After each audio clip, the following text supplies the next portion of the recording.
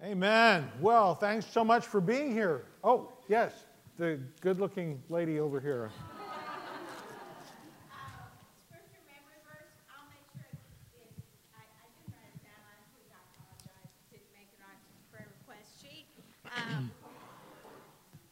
Scripture memory verse for next week is Matthew 12:34b and 35. Matthew 12:34b and 35.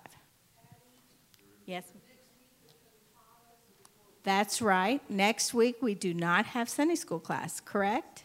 It's Cantata Sunday. So in 2 weeks, the verse will be. You have 2 weeks, yes.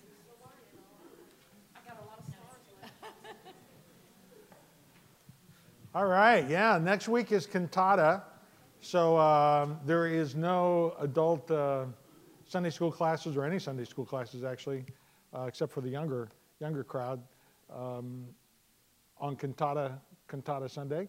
So the week after that is the 15th, and that will be the class, what do you call that? Feeding frenzy, breakfast, brunch, thing that happens on the 15th. And then the 15th and then the 22nd. We'll be meeting both 15th and the 22nd. I'm going to come to a great spot here in Matthew to kind of break for those 2 weeks. And then so those 2 weeks, I will be bringing something, but it'll be primarily related towards Christmas and just focused in on Christmas and Christmas, the celebration. So we'll be looking forward to those 2 weeks as well. I got to tell you one story since we were talking about little kids. Patty and I had the privilege of keeping 2 of our little grandsons on Friday night. Their parents were out. Our daughter Christy and they were out, and so we kept Gaines and Beckett. Gaines is 3. Beckett is about 1.5 years. He just started walking and stuff. Anyway, little Gaines was there, and so we had some eggnog left over. And I said, "Hey, Gaines, would you like some eggnog?" "Oh, no. I don't like eggnog. No, don't like eggnog. No eggnog. No eggnog." About 10 minutes later, I said, "Hey, Gaines, would you like some Christmas milkshake?" "Oh, milkshake." So fed him a little bit of that Christmas milkshake, eggnog in disguise. He loved it. He loved it. You know, it really gets down to marketing, doesn't it? Just on how you market it, you're fine. As long as you market it right, you're going to be just off and running. We're going to be in Matthew chapter 11 and Matthew chapter 12. Matthew chapter 11 and Matthew chapter 12, a pivot point in the book of Matthew.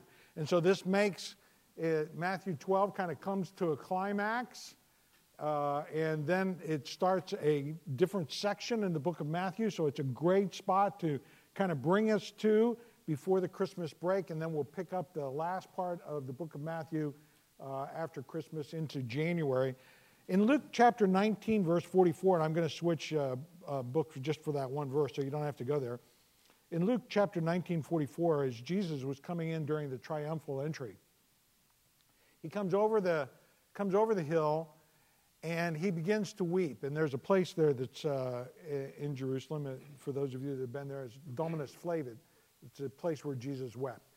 And it says in Luke chapter 19, 44 that he weeps because, quote unquote, "you did not recognize the time of my visitation." You did not recognize the time of my visitation in Luke chapter 19, 44.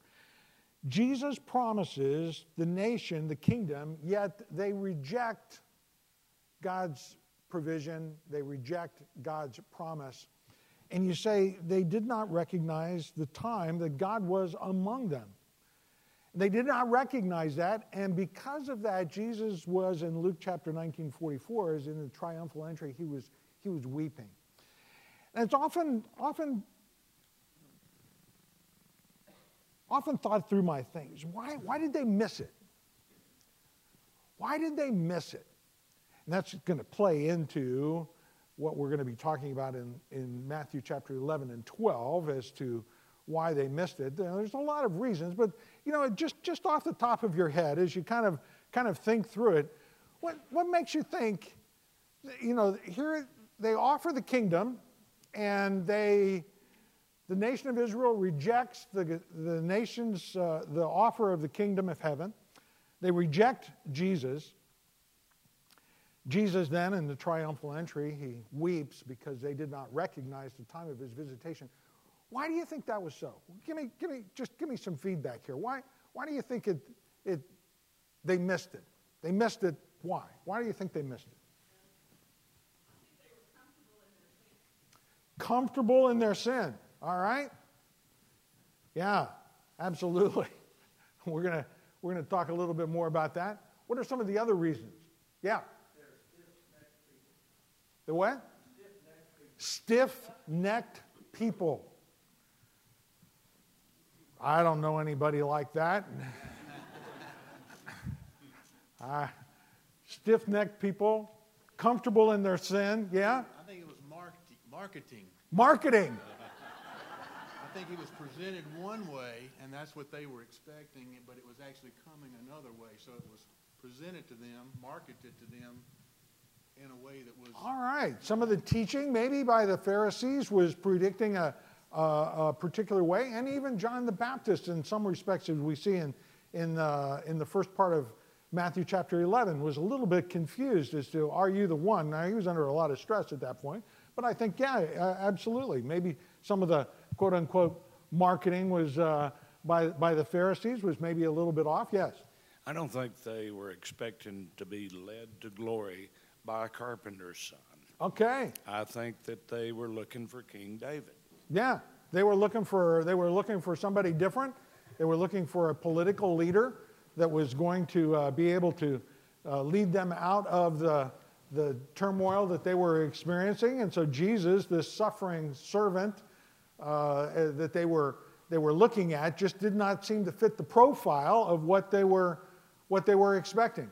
Anything else that kind of comes along off your mind? Yes, ma'am. Too busy being good.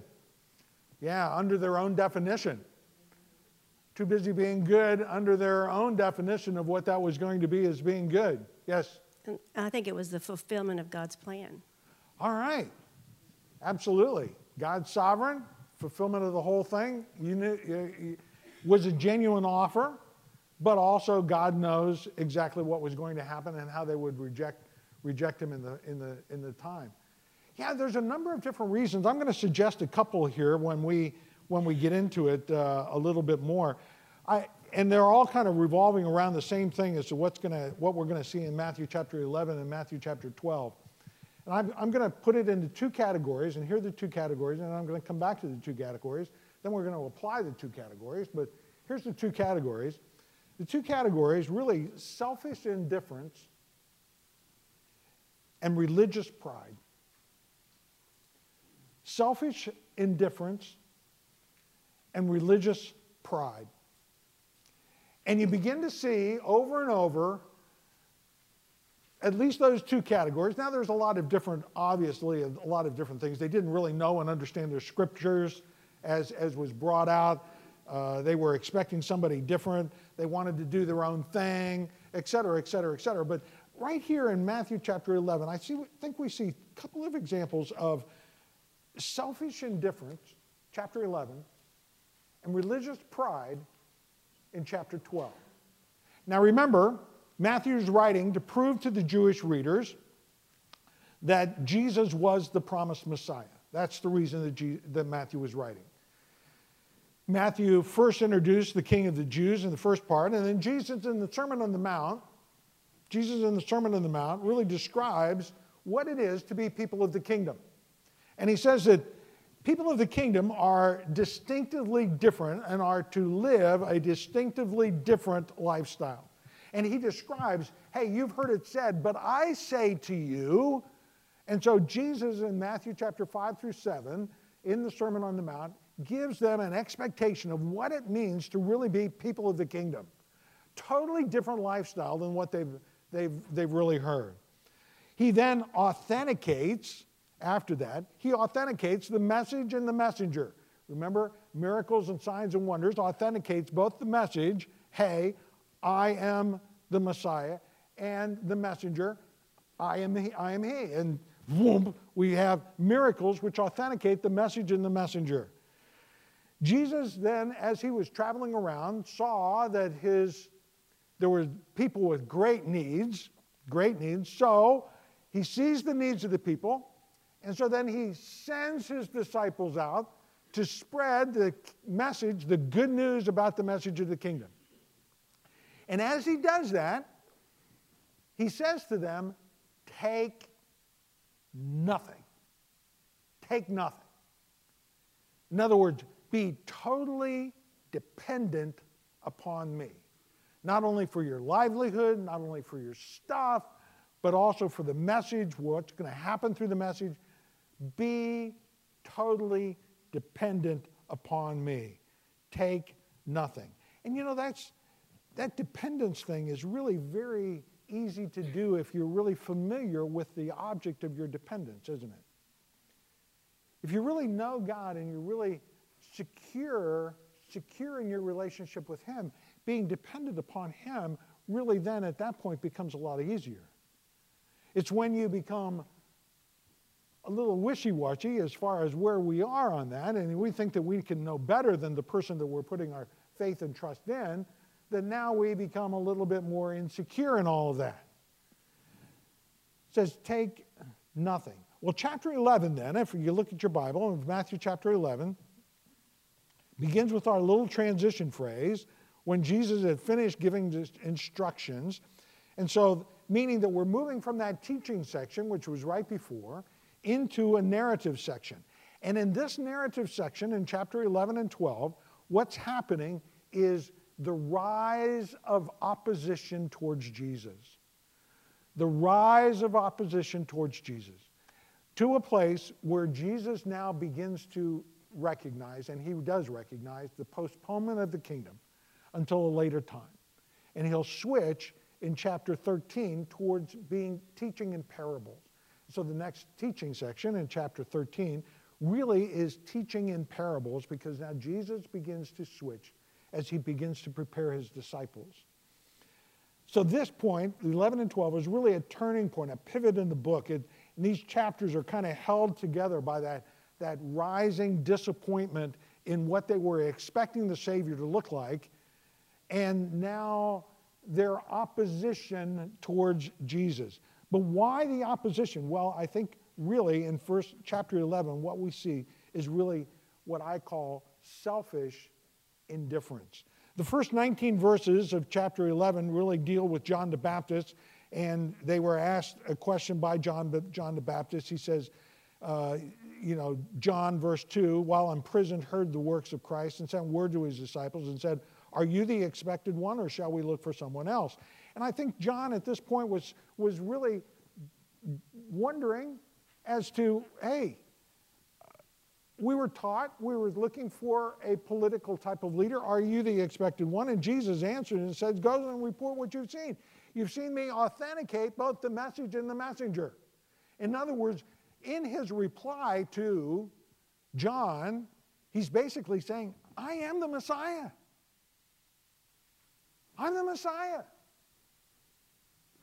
Look at what's happening. Go back to Isaiah chapter 35. Go back to Isaiah chapter 61. Go back to Isaiah 26 and 29. Read those passages. And then look. I am fulfilling all of those Old Testament prophecies. And then, really interesting, verse 7, as the men were going away, Jesus begins to speak to the crowds about John. And I don't think that was by accident there. I think that as John's disciples were going away, they got Jesus' answer. Tell John this. And so they begin to walk away. And then Jesus turns to the crowd and says, let me tell you about John. And I think those disciples, as they were walking away, they kind of stopped. They said, what's he saying about John? Jesus begins to commend John for his ministry, which really, I think, bolsters John's disciples even more. And recognizing who John really was. John was a prophet. He's a prophet, and Jesus affirms that. He says, yeah, he fulfills the prophecies that were there as a forerunner. John is one of the greatest. You know, the disciples of John probably heard that and said, wow, how cool is that? But then it gets down to verse 16, and this is where I want to kind of stop in this section. Verse 16, really the dissatisfaction that the people were showing to both John and to Jesus. Look at what it says. Verse 16. But to what shall I compare this generation? It's like children sitting in the marketplaces who call out to other children and say, we played a flute for you and you did not dance. We sang a dirge, you did not mourn. For John came neither eating or drinking. They say he is a demon. The Son of Man came eating and drinking, and they say, behold, a gluttonous man and a drunkard, a friend of tax collectors and sinners. He said, basically what he's saying is that, this nation of Israel is just like children. You can't please them. You just can't please them. I mean, we'll play a wedding you don't want to play. We'll play a funeral you don't want to play. Basically kind of giving bookends to everything in between. You're not happy with anything. You're not happy when, John comes and he doesn't eat and drink. You're not happy with Jesus when he does and he does eat and drink with sinners. You're not happy with either one.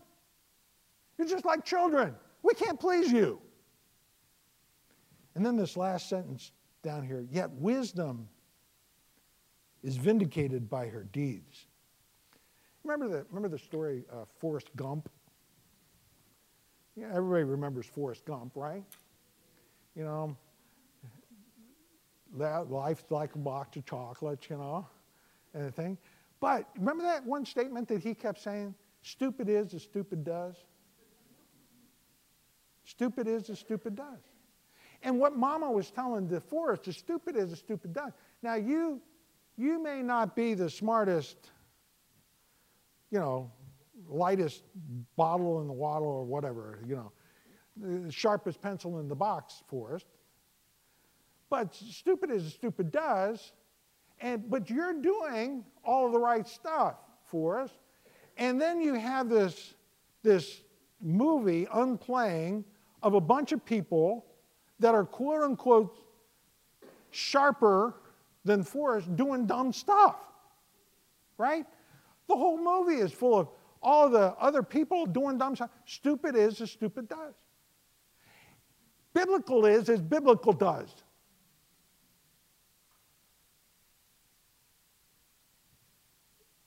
Wisdom is vindicated by her deeds. Jesus says, hey, look at what's happened here. The message and the messenger has both been authenticated. We're not going to be able to please everybody. It's just like a bunch of children. We can't please you if we do this. We can't please you if you do that. You can't be pleased either way. And then verse 20, he begins to denounce the cities in which most of his miracles were done because they did not repent. And look at what he says to them. Verse 21, woe to you, Chorazin! Woe to you, Bethsaida! For if the miracles had occurred in Tyre and Sidon, which occurred in you, they would have repented long ago in sackcloth and ashes. In other words, by the way, there's a little underlying principle here that's going on. The greater the revelation, the greater the accountability. Keep that in mind. The greater the revelation, the greater the accountability. And so there's a little bit of an underlying play that's going on here of what's going on. And then he says, nevertheless, I say to you, it'll be more tolerable in Tyre and Sidon in the day of judgment than for you. Then he singles out Capernaum. And you, verse 23, Capernaum, will not be exalted to heaven, will you? You will descend to Hades. For if the miracles had occurred in Sodom, which occurred in you, it could have remained to this day. Nevertheless, I say to you, it would be more tolerable for the land of Sodom in the day of judgment than it is for you. What happened here? what happened here? Chorazin, well, I'm just going to take Chorazin because it's the first one that's mentioned, and I could talk about all three of these. Chorazin is a really interesting little town. It's north of Capernaum by about 3 kilometers up the hill. And it's kind of nestled in amongst the little hills. Now, what they were up there for is primarily wheat products. They had a lot of wheat on those hills. It was very fertile. Wheat, but also bread. Wheat and bread. That was really their commodity. So they would probably trade fish with Capernaum for bread from Chorazin. But Jesus, in this little triangle between Bethsaida, Chorazin, and Capernaum, that little triangle, that's where Jesus spent most of his ministry. And that northern part up there was Chorazin. And Chorazin, nifty little town, it had a nice synagogue. And he realized that, all right, these people were hardworking, growing wheat, doing the grinding of the wheat, making bread, probably using that as a trade vessel for the other towns because that's where they were able to do it. But they were probably not totally rich or opulent. You don't see any rich opulence up there. What you see is tiny rock that houses and things of that nature. But the synagogue was relatively nice. Now, by the time you get to the 4th and 5th century in the synagogue, you begin to see some syncretism kind of meshing in. Because what you see in the synagogue and part of the ruins that were there was a Medusa. And you say, what in the world is a Medusa doing in a Jewish synagogue? You say, whoa, probably a little bit of compromise kind of began to creep in, probably pretty early on. Little compromise, a little bit of this, a little bit of that. They probably had to give a lot of money to build that synagogue, but they also then began to accept everything that they wanted to accept. In other words, it's a little bit more convenient for us to begin to compromise a little bit here, and we want it to be comfortable for us. Jesus, he comes up, and he begins to do a lot of his miracles there. He heals people. What was their response? Hey, we like having you around, Jesus, to heal the people. But we don't want to take this too far. We don't want to take it to a place where it maybe has to alter our lifestyle any. We want to keep it into a comfortable range here. You start talking about, following, becoming disciples and preaching the gospel. Wait a second here. That maybe is a little bit too much. And so they begin to, a little bit of compromise here, a little bit of compromise there. Pretty soon a little bit of syncretism kind of meshes in, and you end up by the 4th century, 3rd and 4th century, you end up with a Medusa in the synagogue. What's with that? Selfish indifference. Selfish indifference. I want it to be comfortable for me. It's kind of tough to live the spiritual life in a believer's world. Kind of tough to live the spiritual life, be obedient to Scripture. Because, we want to take Scripture and make it say what we want it to say. We want to take it and make it comfortable to what we want to see it say to us.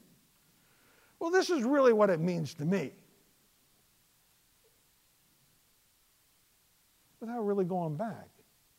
And then you say, well, I don't see any problem. Well, go back and read the Sermon on the Mount. Where Jesus said, hey, let me tell you what it really means to be a person of the kingdom. It's talking about being anxious for nothing, but in everything. You know, pray without ceasing in other parts of Scripture. Do not be worried about tomorrow, for tomorrow has enough worries for itself. Talking about dependence and things of that nature. You say, well, we start doing what I had some professors say, the motorboat syndrome. But.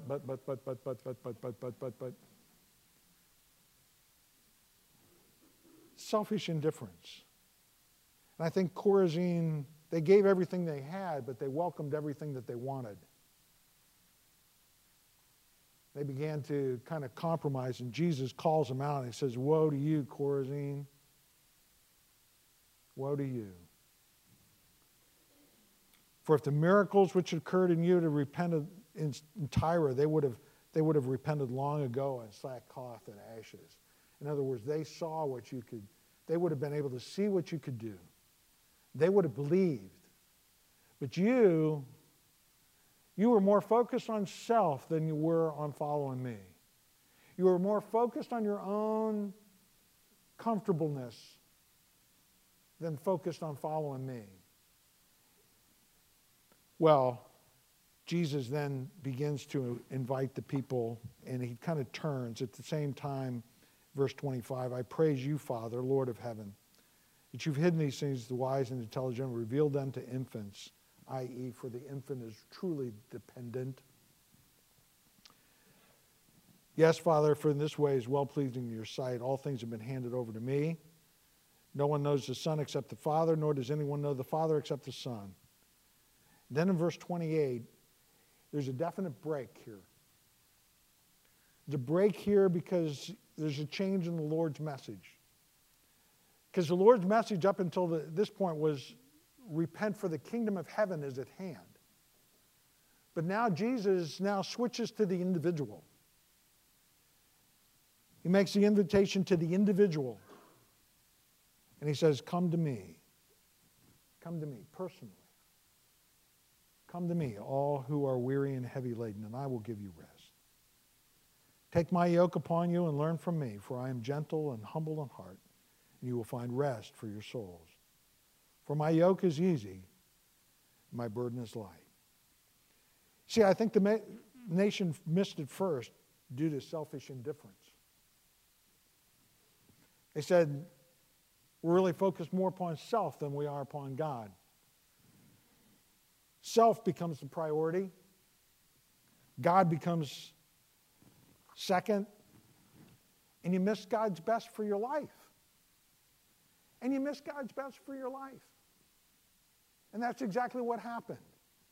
They missed God's best because they were focused on self.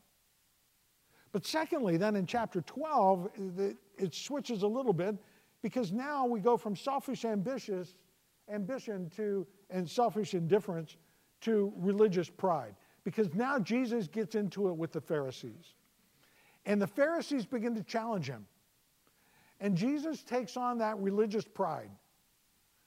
And that religious pride is those things that, well, I've always done it this way. I think this is the way that we were always taught. This is the way that we were always did things. This is the way it's done. This is the way you do things. And Jesus begins to take them on, and in chapter 12, that's exactly what happens. And in verses 1 through 8, the contention of the Pharisees on things that you're supposed to eat during the Sabbath. And then verses 9 through 21, the contention over helping others in the Sabbath. But then verse 22, which is really where I want to start here in chapter 12, verse 22, the contention over Jesus' power. So the first part is just what you can eat and what you can do during the Sabbath, and Jesus takes that on because he's just facing the law. And what he says in those sections is, hey, look, I am Lord of the Sabbath. I'm Lord of the Sabbath. But now, verse 22. I love this section. Verse 22. Then a demon-possessed man who is blind and mute was brought to Jesus, and he healed them so that the mute man spoke and saw. Now, we pass by verse 22 really quickly, but think about that for a second. Think about that. Who brought it? Probably the Pharisees. And who did they bring? They brought a blind and mute man. In other words, this guy can't see and he can't hear. And so the Pharisees are probably sitting there going, we got him. He's not going to be able to do this because this guy can't see and he can't hear.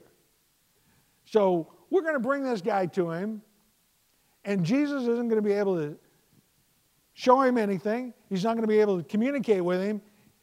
Blind and mute, he's not going to be able to. And all it says is they brought a blind and mute man to him, and Jesus healed him.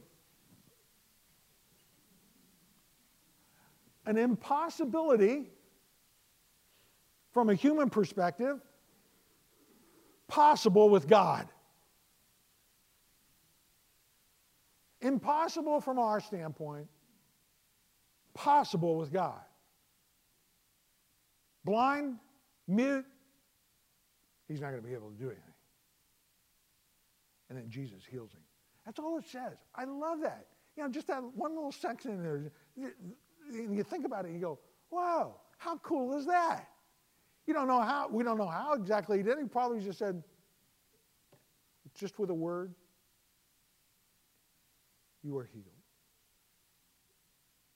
And he was healed. But then the Pharisees, they basically attribute that to Satan. Jesus, in verses 25 through 29, basically makes note that it makes no sense for a demonic force to cast out demons.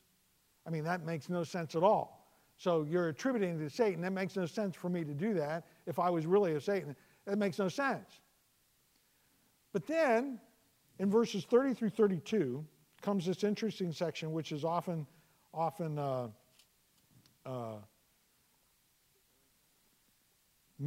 misread. 30 through 32. He who is not with me is against me, and he who does not gather me scatters.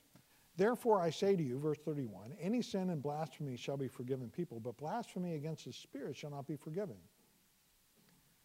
Whoever speaks a word against the Son of Man, it shall be forgiven, but whoever speaks against the Holy Spirit, it shall not be forgiven, either in this age or in the age to come. Whoa, what does that mean? Does that mean that if I say bad things against the Holy Spirit, I can never be forgiven? A lot of people that think that. A lot of people think that. Let me just tell you my way of handling this. He's following up basically on the impossibility of being neutral here, that you've just attributed my works that I have done to satanic power. It's impossible. You're either for me or you're either against me. Now, the sin that cannot be, that you can't, is unbelief. I mean, that's unbelief. If you are not going to believe, there's nothing more I can do. I think that this sin against the Holy Spirit can only be recreated if Jesus was there. I.e., Jesus just performed a miracle, which was done under the power of the Holy Spirit. If you reject that miracle that was just done under the Holy Spirit, basically saying that this is attributed towards satanic forces, there's nothing more that I'm going to be able to give to you. There's nothing more I'm going to be able to show to you. You've basically rejected me. You've rejected the Holy Spirit through the works that I've just done. There's nothing more I can do. Blasphemy against the Spirit now, really becomes unbelief. And at that point, I have nothing more to offer. Can it be recreated today? I don't think it can be recreated today. One would have to have Jesus present at that particular point, present and performing the miracles, observing his works, and then attributing those works to Satan, i.e. to be able to have that. The unforgivable sin at any time is rejection and unbelief in Jesus. That's the rejection at any particular time. Yes, sir. I hate to interrupt you, but the Lord works in mysterious ways, and your teaching today is so right on. The American Music Awards had their program the other day, and there's this girl that's a singer called Billie Alicia, and she's a popular satanic singer who won 2 awards, which is very, very scary. So how much does this apply today to what you're talking about what happened so long ago? Her lyrics are very satanic and very devil-worshiping. She has very bad songs about young ladies and what's going on there, and with the satanic stuff that you're talking about now. And, I mean, this hit me yesterday, and I wasn't sure what I should do with it. But I just want to make sure that the grandparents and parents in here beware of this singer that won these 2 Academy Awards because she's such satanic beliefs and stuff like that. And to see that our society has given her 2 awards is very, very scary. Sure. Yeah, absolutely. And we shouldn't obviously support that type of stuff.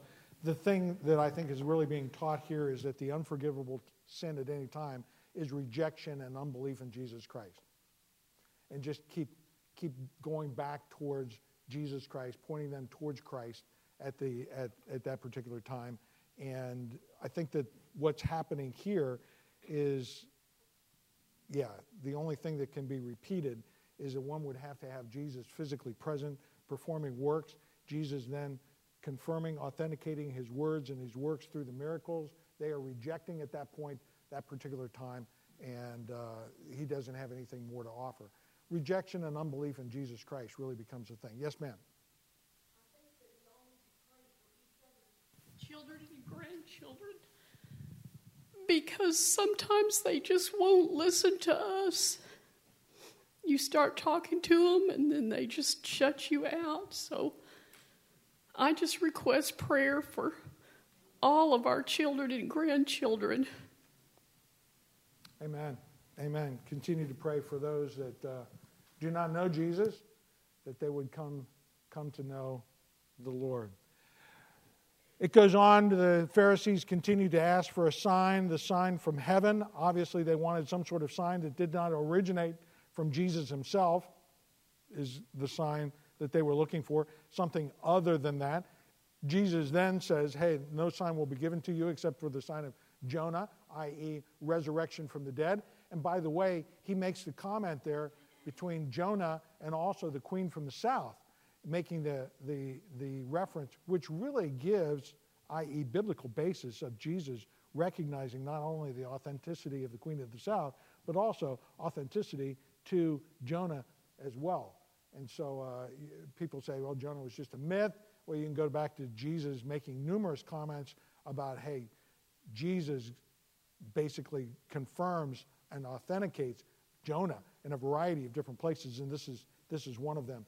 But notice also he talks about one's relationship to Jesus in the last part. While he was speaking, verse 46, still speaking to the crowds, behold, his mother and his brothers were standing outside seeking to speak to him. And someone said to him, behold, your mother and brothers are standing outside seeking to speak to you. By the way, mothers and brothers were obviously physical half-brothers, sons of Mary.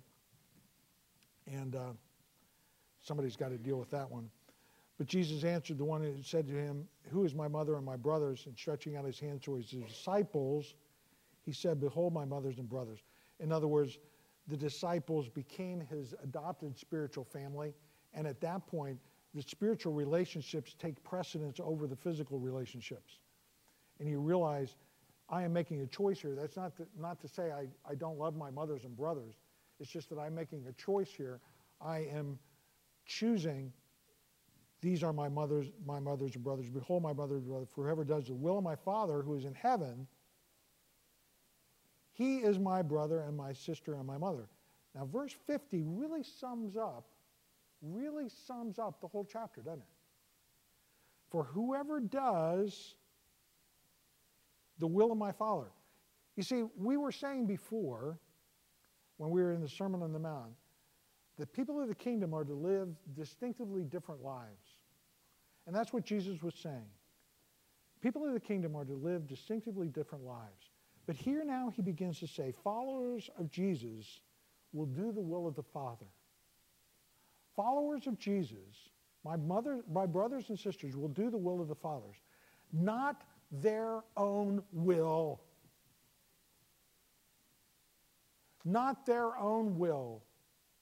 Not out of selfish indifference. Not out of religious pride. Not their own will. Followers of Jesus will do the will of the Father. In other words, they will be obedient to Scripture. They will follow Him, not themselves. And 11 and 12 really comes down and summarized really very nicely in verse 50. What are some of the examples of selfish indifference that we have? Doing things for self, focused on self. Self becomes a priority rather than God. What's some of the examples of religious pride today? Well, that's where religion becomes a priority. Making sure that we do things according to this or that rather than coming back to Scripture. We do that. It has nothing to do with religion, Jesus says, but it has everything to do with a relationship with me. What's the answer to that? The answer to the opposition is faith and trust and dependence upon Jesus. Notice very clearly here that none of the opposition was external stuff that was happening to people. All of the opposition was internal as to how they reacted. Whether or not they were going to react in faith and trust and believe, or whether or not they were going to react by shaking their fists at Jesus Christ. And you realize, yeah, it's usually not that external stuff. It's not that external stuff that caused their unbelief. It was the internal reality of their heart that caused the unbelief. Because they had all of this stuff around them. They had the authentication of the message and the messenger that was going on all around them. And you say, well, if I just had a miracle, then I'd believe. No, you wouldn't. No, you wouldn't. You've got God's Word. You've got God's Word. See, it's not the external stuff. It's the inward attitude of the heart. And that's where Jesus goes. Goes to the inward attitude of the heart. You know, as we come into this Christmas season, that plays out as well. What are you thankful for? It's one of the things. What are you thankful for? But now as we come into the Christmas season, you know, we can get distracted by all of the glitz and the glimmer and the gizmos and gadgets and everything else that goes along, you know. We can get distracted by all that external stuff. But it really does all focus down to the internal reality of our heart as we begin to worship. We begin to worship the King. What more could God have done during this Christmas season? To light up the skies, to have angels come to announce the birth of His Son. What more could He have done? What more could He have written down for us than He's not already written? You realize, yeah, I can either take this time and just pass it by, or really take it to heart and worship during this season. Father, thank You for Your Word. Thank You for the many, many lessons that are found in this Word. And Father, may we take those lessons to our heart. The opposition, really selfish indifference, religious pride is still so much a part of everything that's around us. Father, may we respond in belief and faith and trust and dependence upon You. May it not be our will, but Your will be done. Mold us, shape us, and conform us to Your image. May everything that we do and say truly bring honor and glory to You. Thank You for who You are. Thank You for the difference that You've made in our lives. May we be faithful to just proclaim that good news about Jesus Christ to people around us. Thank You for everyone here. Richly bless them this week as we prepare for the cantata, as we sing glory to You next week. May You receive the honor and the praise. For we pray these things in Christ's name. And all God's people said, Amen.